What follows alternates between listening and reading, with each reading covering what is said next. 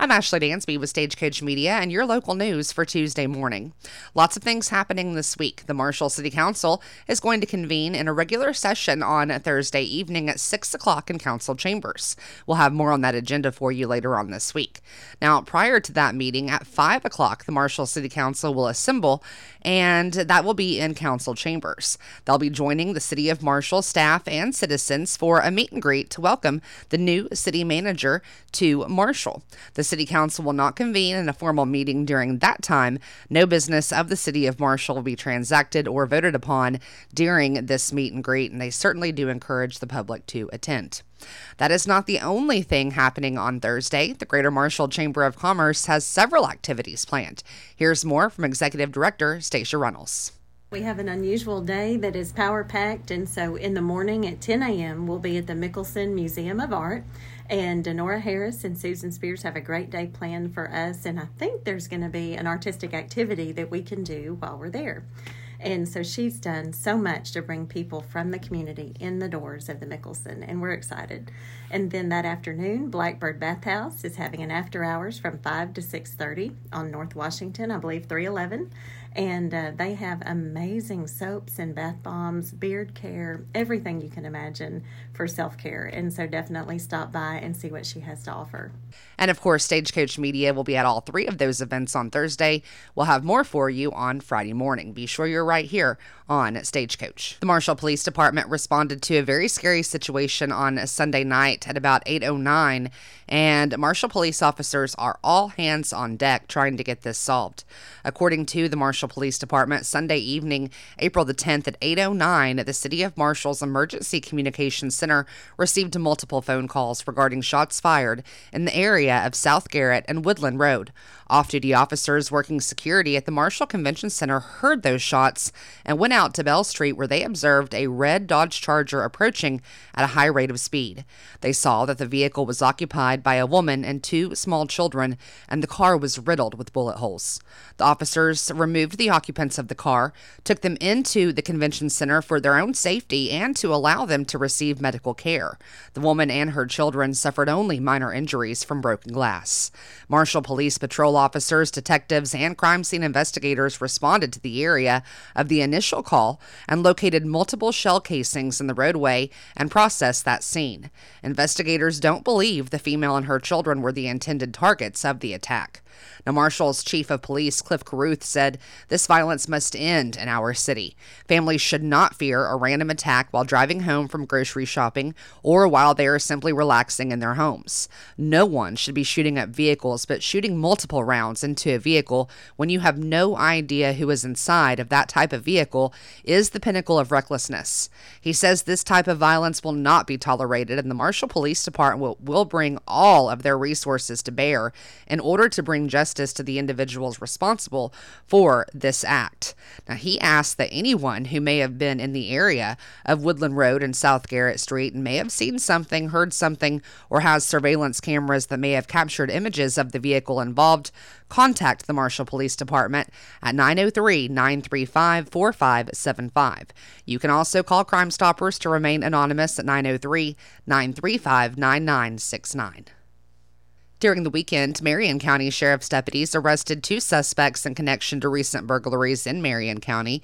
John W. Knox III and Deaver Joanne Roman were both charged with 2 counts of burglary of a habitation, 3 counts of unlawful use of a criminal instrument, possession of a controlled substance, burglary of a vehicle, and fraud, use, or possession of identifying information. Knox was also arrested on an outstanding warrant for forgery of a financial instrument, bond forfeiture.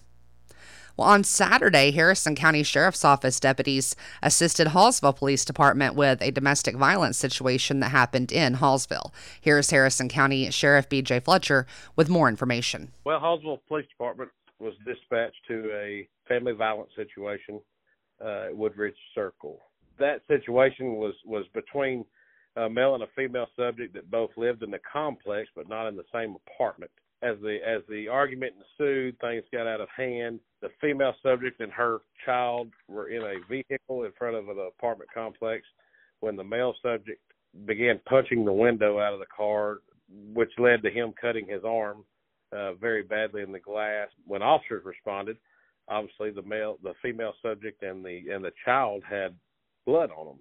That blood led them to believe that they had been assaulted badly, until they discovered later that it was actually his blood. He was injured, and he was the one bleeding. He had gone back in his apartment where they believed he was holding himself up in the apartment not to come out for police. They called Harrison County Sheriff's Office for more assistance. We sent units over. Later discovered he was not in the apartment. When he went in the apartment, he actually escaped out of the back and had run off. 2 of our units found him sitting on a park bench in the Hallsville City Park, made contact with him and detained him and assessed his injuries until Hallsville PD could get there. If I'm not mistaken, he refused medical treatment and was subsequently just bandaged up and transported to the Harrison County Jail and arrested by Hallsville PD.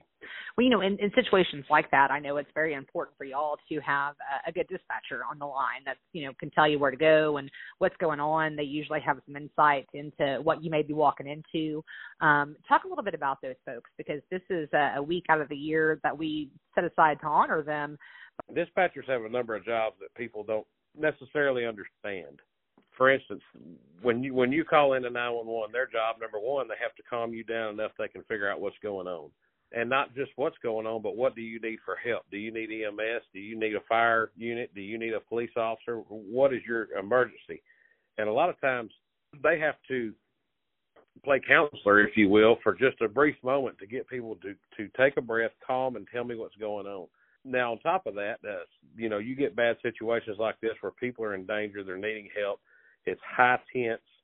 They have to cipher through the excitement, figure out what it is they need, and at the same time try to remain on the line with them while making sure there's no weapons, or if there is, what are the weapons, where's the suspect at, so that deputy or police officer that's en route has all that information at hand to be ready for what he's fixing to drive up to. And they have a tremendous job, and they do a great job, and they have to hear all this and hang up the phone and then just go to the next call. And, years of that takes its toll on you. You hear the worst of the worst. They do fireside and police.